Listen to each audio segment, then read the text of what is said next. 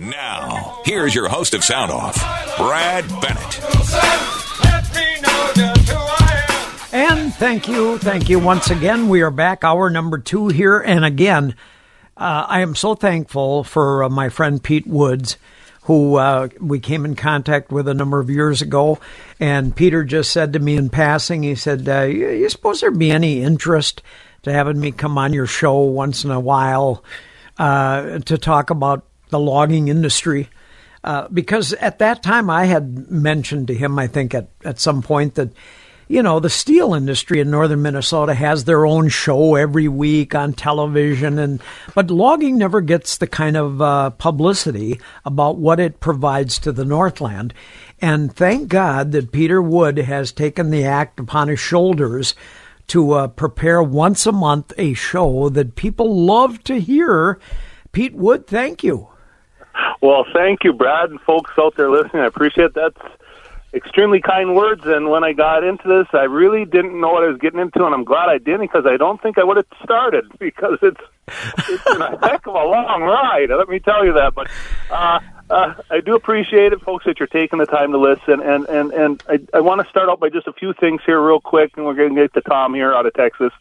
But okay. The very first time I ever saw panic buying in my life was actually in 9/11.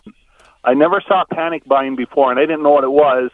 And I remember going to town and seeing at a gas station that would normally have 1 or 2 cars at it, maybe. It had probably 8 cars.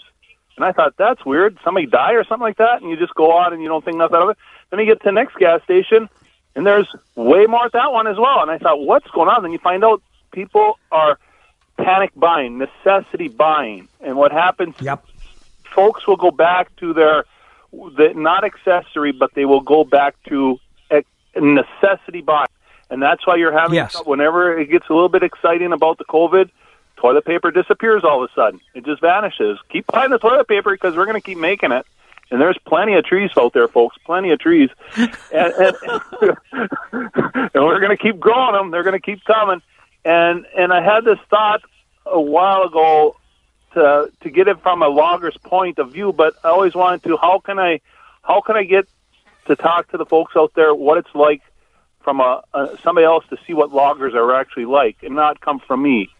And that's how it came up with, I was introduced to Tom Hurt via phone from DK Knight, from the publisher. And I gave Tom a call, and Tom is out of Texas. He's sold equipment all over North America. Actually, Tom, you sold it all over the world. You can probably name it, and he's probably sold equipment there. And so he's got a first-hand basis of actually, from his shoes, what it's like to deal with loggers. And loggers, this is for you as well today. Exactly. And Tom Hurt is joining us this morning from Dallas, Texas, where he has been 44 years selling equipment to the logging industry. Tom Hurt, welcome. Thank you very much. It's nice to join you guys. This is a treat for me, I can tell you that for sure. Well, Peter, I don't want to steal your thunder this morning, but I thought with the day before Thanksgiving, you might enjoy this. I got the most stunning email from a listener the other day, Charles. I'm not going to give his last name, but he said, Brad, I really have enjoyed your logging show over the years, and I want to tell you, some of the loggers in the Northland are the nicest people on earth. And I want to just tell you 2 quick stories. When my father was alive, him, myself, and my mother were driving on County Road 4 from Duluth to Whiteface campgrounds, pulling our Scamp trailer. The hitch on the trailer fell apart. The safety chain failed. Their camper trailer ended up in the ditch.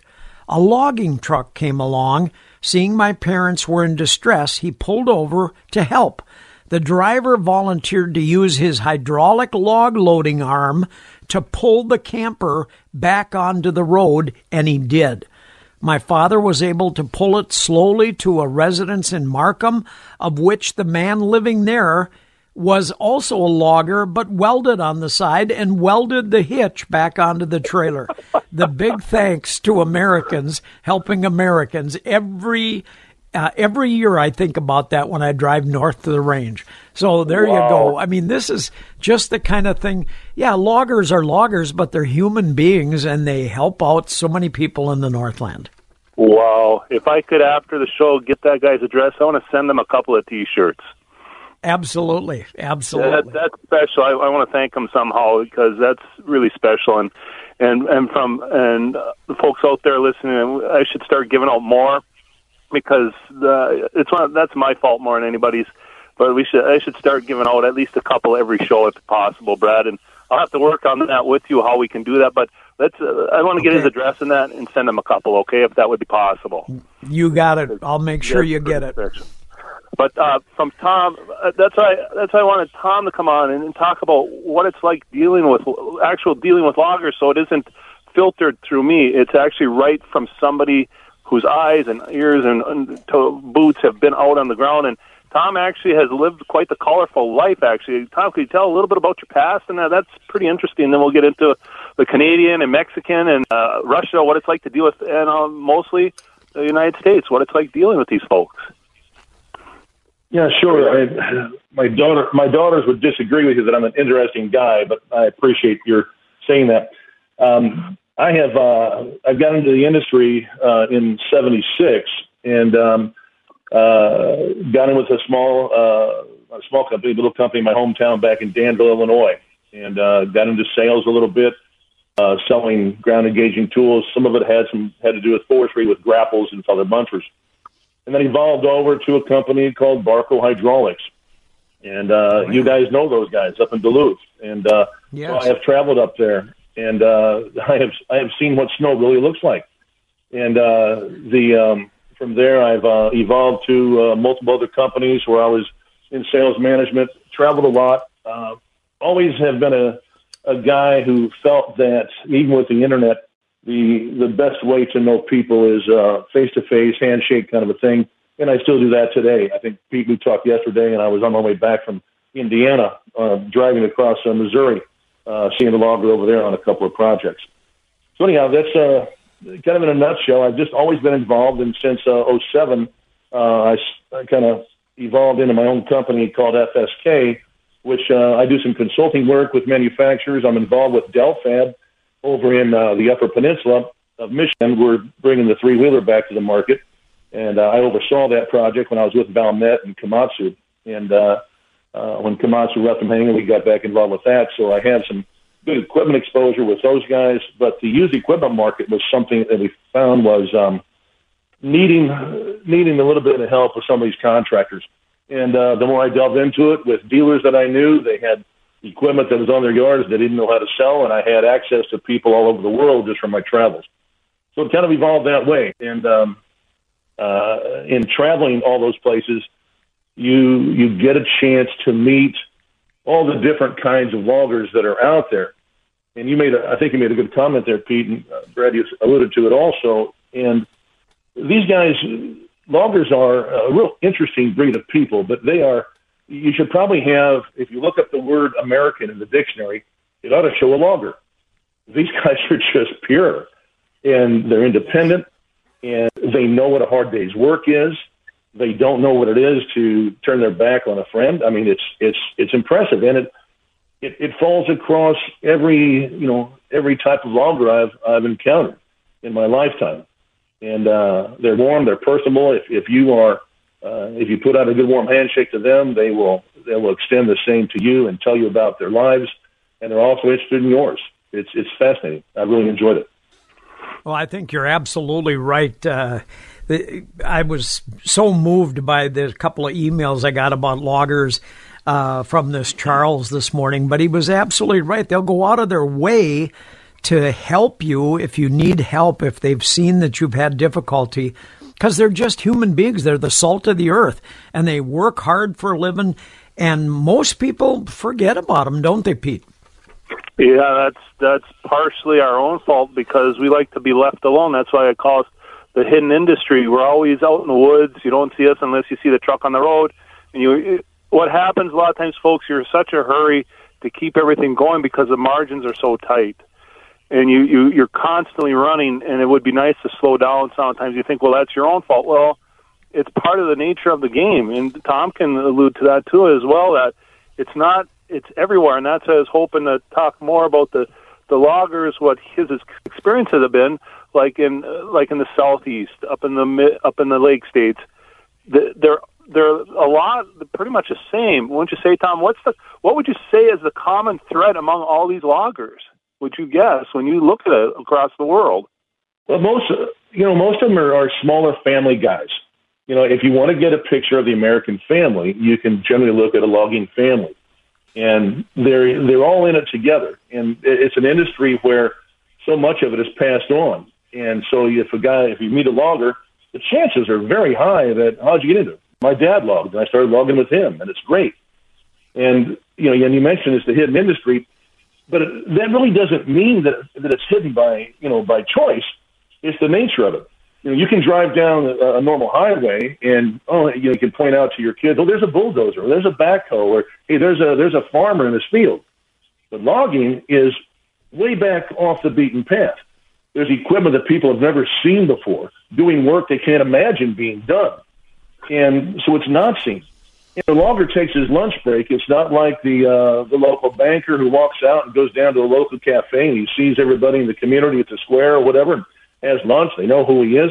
No, logger goes to his pickup, finds some sandwich that his wife put together for him in the morning, most likely, or made it himself or whatever, grabs lunch as he's trying to work his loader and goes back to work. So he doesn't have that time for the community. And you don't see loggers who have the chance to really be on school boards because they're not getting home until 8 or 9 o'clock, so that doesn't fit in. Exactly. So it's not by choice that it's not by choice that they're hidden. It is the industry. And the thing that we talk to loggers and stuff, and I encourage them. They don't get as much exposure because really, since people don't know them, they don't ask them. But you will see some guys maybe early morning in a cafeteria, 4:30 in the morning, getting their breakfast before they head to the woods and everything. Well, there's not many others in society that are out at 4:30 in the morning having breakfast. They don't get out there till 7 or 8. So right. It's up to loggers to maybe reach out a little bit. And maybe it's more people like me and you guys who are a little bit more advocates to kind of help encourage them to reach out. If there's retired loggers that are out there, when you go to lunch, don't be afraid to engage somebody about what you did and how the work is done, and to let them know that, it's kind of funny that there's more trees today than there were back in the 1950s, and kind of, set aside those rumors that, oh my God, pretty soon, the trees are going to be done. We're going to have plastic trees out there. That's all we'll have. And you can put that to bed. So I don't mean to pontificate too much, but those are. Well, no, you're on a good roll here, Tom. A great roll, and I want you to hold that idea. Pete and Tom from Let the Sawdust Fly. As Pete knows, we are a commercial radio station. We do have to take a couple of breaks during this the Let the Sawdust Fly segment, and we'll be right back after this quick break. Giant redwood, larch, the fir, the mighty Scots pine, the smell of fresh-cut timber, the crash of mighty trees. With my best girl by my side, we'd sing, sing, sing. I'm a lumberjack and I'm okay. I sleep all night and I work all day. He's a lumberjack and he's okay. He sleeps all night and he works all day. I cut down trees, I eat Peter, Peter, did you tell Tom to be prepared to sing along on that song? I don't know if he was or not, but it's kind of catchy. Kind of reminds me of, when you were talking about the guy up there that broke down by Markham and that, and it reminds me of the soap lady up there. I talked to her folks probably about 2-3 months ago about could you make a soap that smells like pine, balsamic. And folks, she did it. She made a soap that smells like pine. And it's really something. And so, Kenny's got the info on Grandma's Old-Fashioned Bubbles. Kelly in Markham. Oh. Kelly, I bought a dozen bars of soap from her last week. The Sweetgrass, or not last week, but last year. But now, if I know she's got pine ones, I'm not going to call her again. Give her a ring because she did it. It does smell like pine. It's an excellent soap, and I'll give you a little heads up. If you want to try the Lager style, it's called the Lager soap. Okay, you can try it the Lager style, and what you do, folks, is you use it on Saturday night and then you don't shower until next Saturday night, okay? And it'll linger with you for a long time. And then probably around Tuesday or Wednesday, you won't have to have anybody tell you about social distancing or anything. They're going to just automatically do it. So you want to get the full hour experience, there you go. But I prefer showering every day. So you can try it anyway, but grab that soap and shower every day. I was going to ask you, Peter, if you used water with that soap, or do you just rub it on your skin dry? I do the bird bath style in the dirt. There you go. But anyway, Tom, he's got quite a few stories here, and one is Tom. Could you tell him about the time back quite a while ago when you were up in Canada and you saw it for the first time? How they preheat machines. I know this happens, but it's really interesting. Are you there, Tom? Yes, I'm here, and I was just cutting my teeth in the industry as back in the early '80s, and I was working for a company called ESCO that made grapples to go on the back of skidders when grapples were first being put on the cable skidders, and ESCO had a way to you replace the arch on the back and you'd add the grapple skidder and help make it more productive. Well, there was a dealer up in Quebec, and I actually had taken some language skills back in high school and college so I could dabble in French a little bit. But anyhow, we were up there and the dealer took us north, and we kept going north, then we kept going north, and we got up near Lac Saint-Jean, they called it, up in northern Quebec. And this is in the winter, really smart time to travel. And so I'm glad I brought a jacket, wish I'd brought 12 more to put on, but I was introduced to what 25 to 30 degree below weather was, which, a lot of you guys up there are familiar with. Well, we make our way out to the job site, and the guy's saying, hey, this guy's got an old tree farmer skidder. And there's probably a lot of younger guys that aren't familiar with that, but that was one that was made in Canada back in the day. And he was thinking about buying a grapple for us. So we're going to go try to sell him a grapple. So we get out there, and the guys it's early in the morning. We were there probably about 7:30 in the morning. And the crew was assembled, and they had a small fire going over in one part of the set. An old skidder tire was there on fire that can burn a long time, so they were kind of warming up there. And then I looked over, and I was kind of surprised to see that the skidder that I thought they were going to use, well, there was a fire going on underneath the skidder. I'm looking and wait, what are they burning? I couldn't understand it at all. And a guy goes over there and throws a couple more logs underneath the skidder. I'm thinking, what the heck are these guys doing? And again, it's burn a skidder up. That's what I see. I'm thinking, hey, this must be the old style. They get their insurance to buy them a new one. But I'm watching for a while, and the flames are slowly coming up. And this is an open cab skidder, okay? This is before enclosed cab. So it's an open ROPS, the doors on the side of it and everything.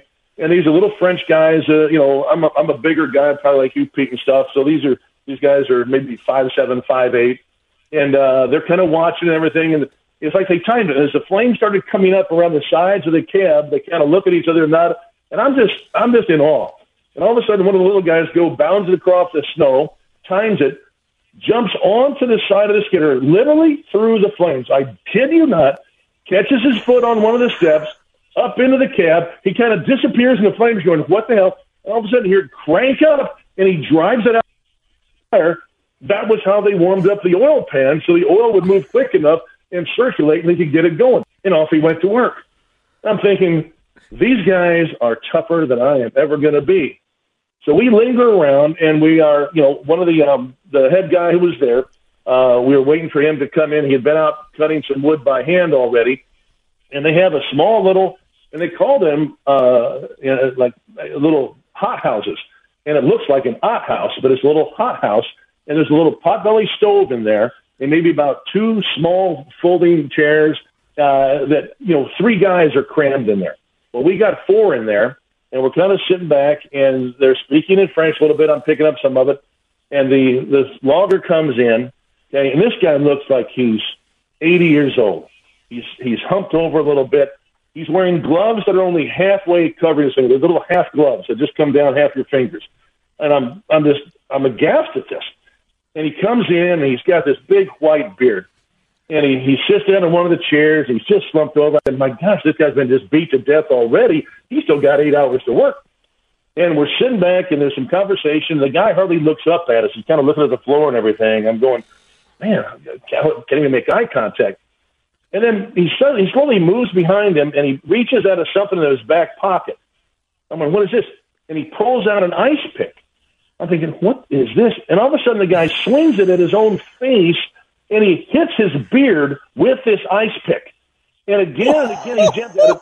And his beard, what had happened is all of the water vapor from his breath slowly forms this massive block of ice in his deep black beard, and it slowly falls loose, and he breaks down on the floor and everything, and all of a sudden he looks up, and the guy's maybe 40 years old. He's got a heavy black beard. He smiles at us, and he shakes a little bit. I just looked at I said, if I ever go down a dark alley in Texas, I want to bring you with me. And no kidding. No, and he would go and work for about 15 to 20 minutes, and the timing was when he couldn't hold his head much any longer, he'd come in, knock it out, take a little break, and go back again. So, it was fascinating. So, how they deal with cold. Absolutely. Unbelievable. I felt like the biggest pansy in the world. I felt like the biggest pansy in the world with those guys, but they were just great people, and again, family people. Here he is, loggers and stuff. That's right. Very good people. Guys, hang on to your thought again for a minute. We got to take our Fox News break. We'll come back with more shortly. WDSM.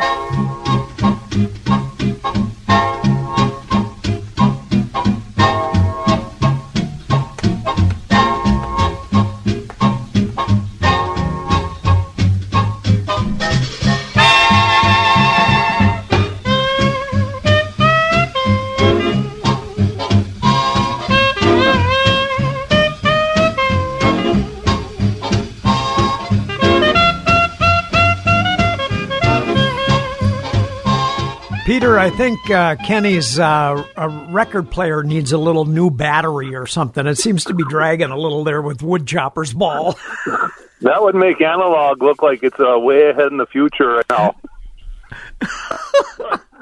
But anyway, we're going to be running out of time here. I'm looking at the clock, and I appreciate it very much. But I wanted Tom to hit on the timber industry, how it's doing down in below the Mason-Dixon line, how it's doing up in the Lake States, and probably up in the upper Northeast a little bit. What industries are doing well, Tom, which are not doing well, and just a few reasons why, because I know the pellets are really going big guns, and folks are going to want to know out there how things are looking from your standpoint, what you see. Sure, and I appreciate that. The South, there's a difference in loggers, of course, in East Little Sector. Up north, the guys that are working a lot of cut-to-length or hardwood tracks and those kinds of applications, they're more of a quality-based logging. In other words, they do well if they can get 3 to 4 loads out a day. They can usually work a profitable operation. In the South, the mills don't pay the loggers quite as much as a general rule, and so it's more of a production-based thing. A logger down in the South is usually trying to get 10 to 12. You'll come across guys who are getting 15 loads a day because they're just not getting quite the amount per ton. The other issue in the South is, unfortunately, the challenge with loggers is loggers are independent. And so they're not organized. They are independent contractors who compete against each other in this world of logging in a friendly way, but they hope there's always enough demand for everybody to have plenty of work. But invariably, mills will take on more loggers than they need when they need more wood. And then when it starts to slow down, there's too many loggers that are out there. And that's kind of the case we have in the South right now, is there's an abundance of logging contractors. And that starts to do harm to your more regular family loggers who have been out there. It just it takes away some of the demand. And again, because they're not organized, it's not like they can all sit back and let's just sit back and not deliver any wood for a few weeks. It doesn't work that way. The mill will find other sources for the wood, and so you can't. It's very difficult to bring pressure on them. So you hope from relationships between the mills and the loggers, they can find a good way to meet in the middle and work that. But wood fiber demand in the South is still strong. Pete, we talked a little bit about, you basically can grow a southern pine tree. You can grow a 15 to 17 inch tree in about 20 years. And so you have a renewable resource. And I think I've heard previous speakers on your program talk about, how the South works that way. And many families own timber that are there. You have a very high privately held industry, not publicly held in the South as compared to the West Coast, where you have so much public lands that you have government officials get involved in all the different requirements. This is the issue you see in California right now. Government agencies are they get their impression from Sierra Club people. I'm not trying to disparage anybody in particular, but if you have an opinion that may not necessarily be based in complete fact, but you have time to lobby a state representative about how, oh my gosh, you can't cut all these trees. We got to, there's not enough of them. And you don't worry about managing the forest. Don't worry about all this debris and excessive fuel that's on the floor of your forest. Don't worry about that. It'll be fine. But then forest fire comes along and takes out so much timber, so many homes, and people don't understand. Had loggers been in there overseeing this and managing all that timber in California, Colorado would be the next place. All together, wouldn't it? Yeah. No, I agree with you 100%, Tom. It would be an altogether different deal. You would find logging roads going back in there that would help create permanent fire breaks that would keep the fire from just spreading randomly, willy-nilly all over California's hillsides. It would be a different deal. But California doesn't manage its forest industry. They try to shut it down and control it as harshly as they can. And Pete, I know you're always struggling with that kind of stuff up here in the Northland, too, to try to keep government as far out of the wood industry as you can. Yeah, because we know what to do. We know it works. We've lived it our whole lives. Loggers know what to do. Where the problem lies a lot of times is folks get in the way that don't know what to do. And that's the big problem. Yes. That's in any industry, folks, any industry. You're going to always have one here or there that's a bad apple, but that's life. You just got to adapt and move on, But no, there's Tom's got a lot of more stories too, but just definitely have to have him back on again because it's. I think you're gonna. He's got a great repertoire of stories. I think he would be great to have as one of your co-hosts coming back on a second time this next year for sure. Yes, definitely, because we didn't even get to Russia or Mexico or Brazil. We didn't get to those yet, Tom. Well, usually by now my wife is kicking me or my kids are telling me just shut up, stop talking. So it's I enjoy the industry. I enjoy the people that I see, and it's a pleasure. And so what you guys do here, I'd love to see more radio stations pick this up. And maybe there are, across the country, but this is really the first one that I've, been able to have a chance to interact with. And it's a great value. I think I appreciate what you guys do. I'll tell you what, Tom, with Peter's help, I think we have been able to lead the way in making a venue available for logging industry. And I hope, like you, I hope other stations will pick it up. I hope other industry sponsors will see the need for it and will jump on the bandwagon as well. But Peter, it's very much. Real quick, it is very much needed, and we hope that other people would listen in. And I was only joking about what I got when I was getting into this. What did I get into? I'm very thankful that you, Brad, have let me and Kenny let us on a regular basis because it's been a great thing to keep pushing out there about the timber industry. And I just want to thank the folks out there that are willing to take time and listen in a little snapshot of what it's like from our end of the country and the world. Absolutely. And our industry. Absolutely. Well, and thank you, Peter Wood, for the years of service that you have given to this show already, and I hope you'll be doing it for many, many more because it has given a lot of people in the Northland the opportunity to pay attention to loggers as they drive by on the road if they see them, or if they see them in a restaurant pulled over. They look at their equipment, they look at their gear, they know how much they've invested in our life and in our Northland. And with Thanksgiving coming up tomorrow, I am so thankful for the opportunity to have met you, Peter, and to put you on to this show once a month for sure. because a lot of people have been made aware of what the logging industry is all about, and they're going to be made more aware of it in the years to come. So, Peter Woods, Tom Hurt, thank you so much from Texas this morning.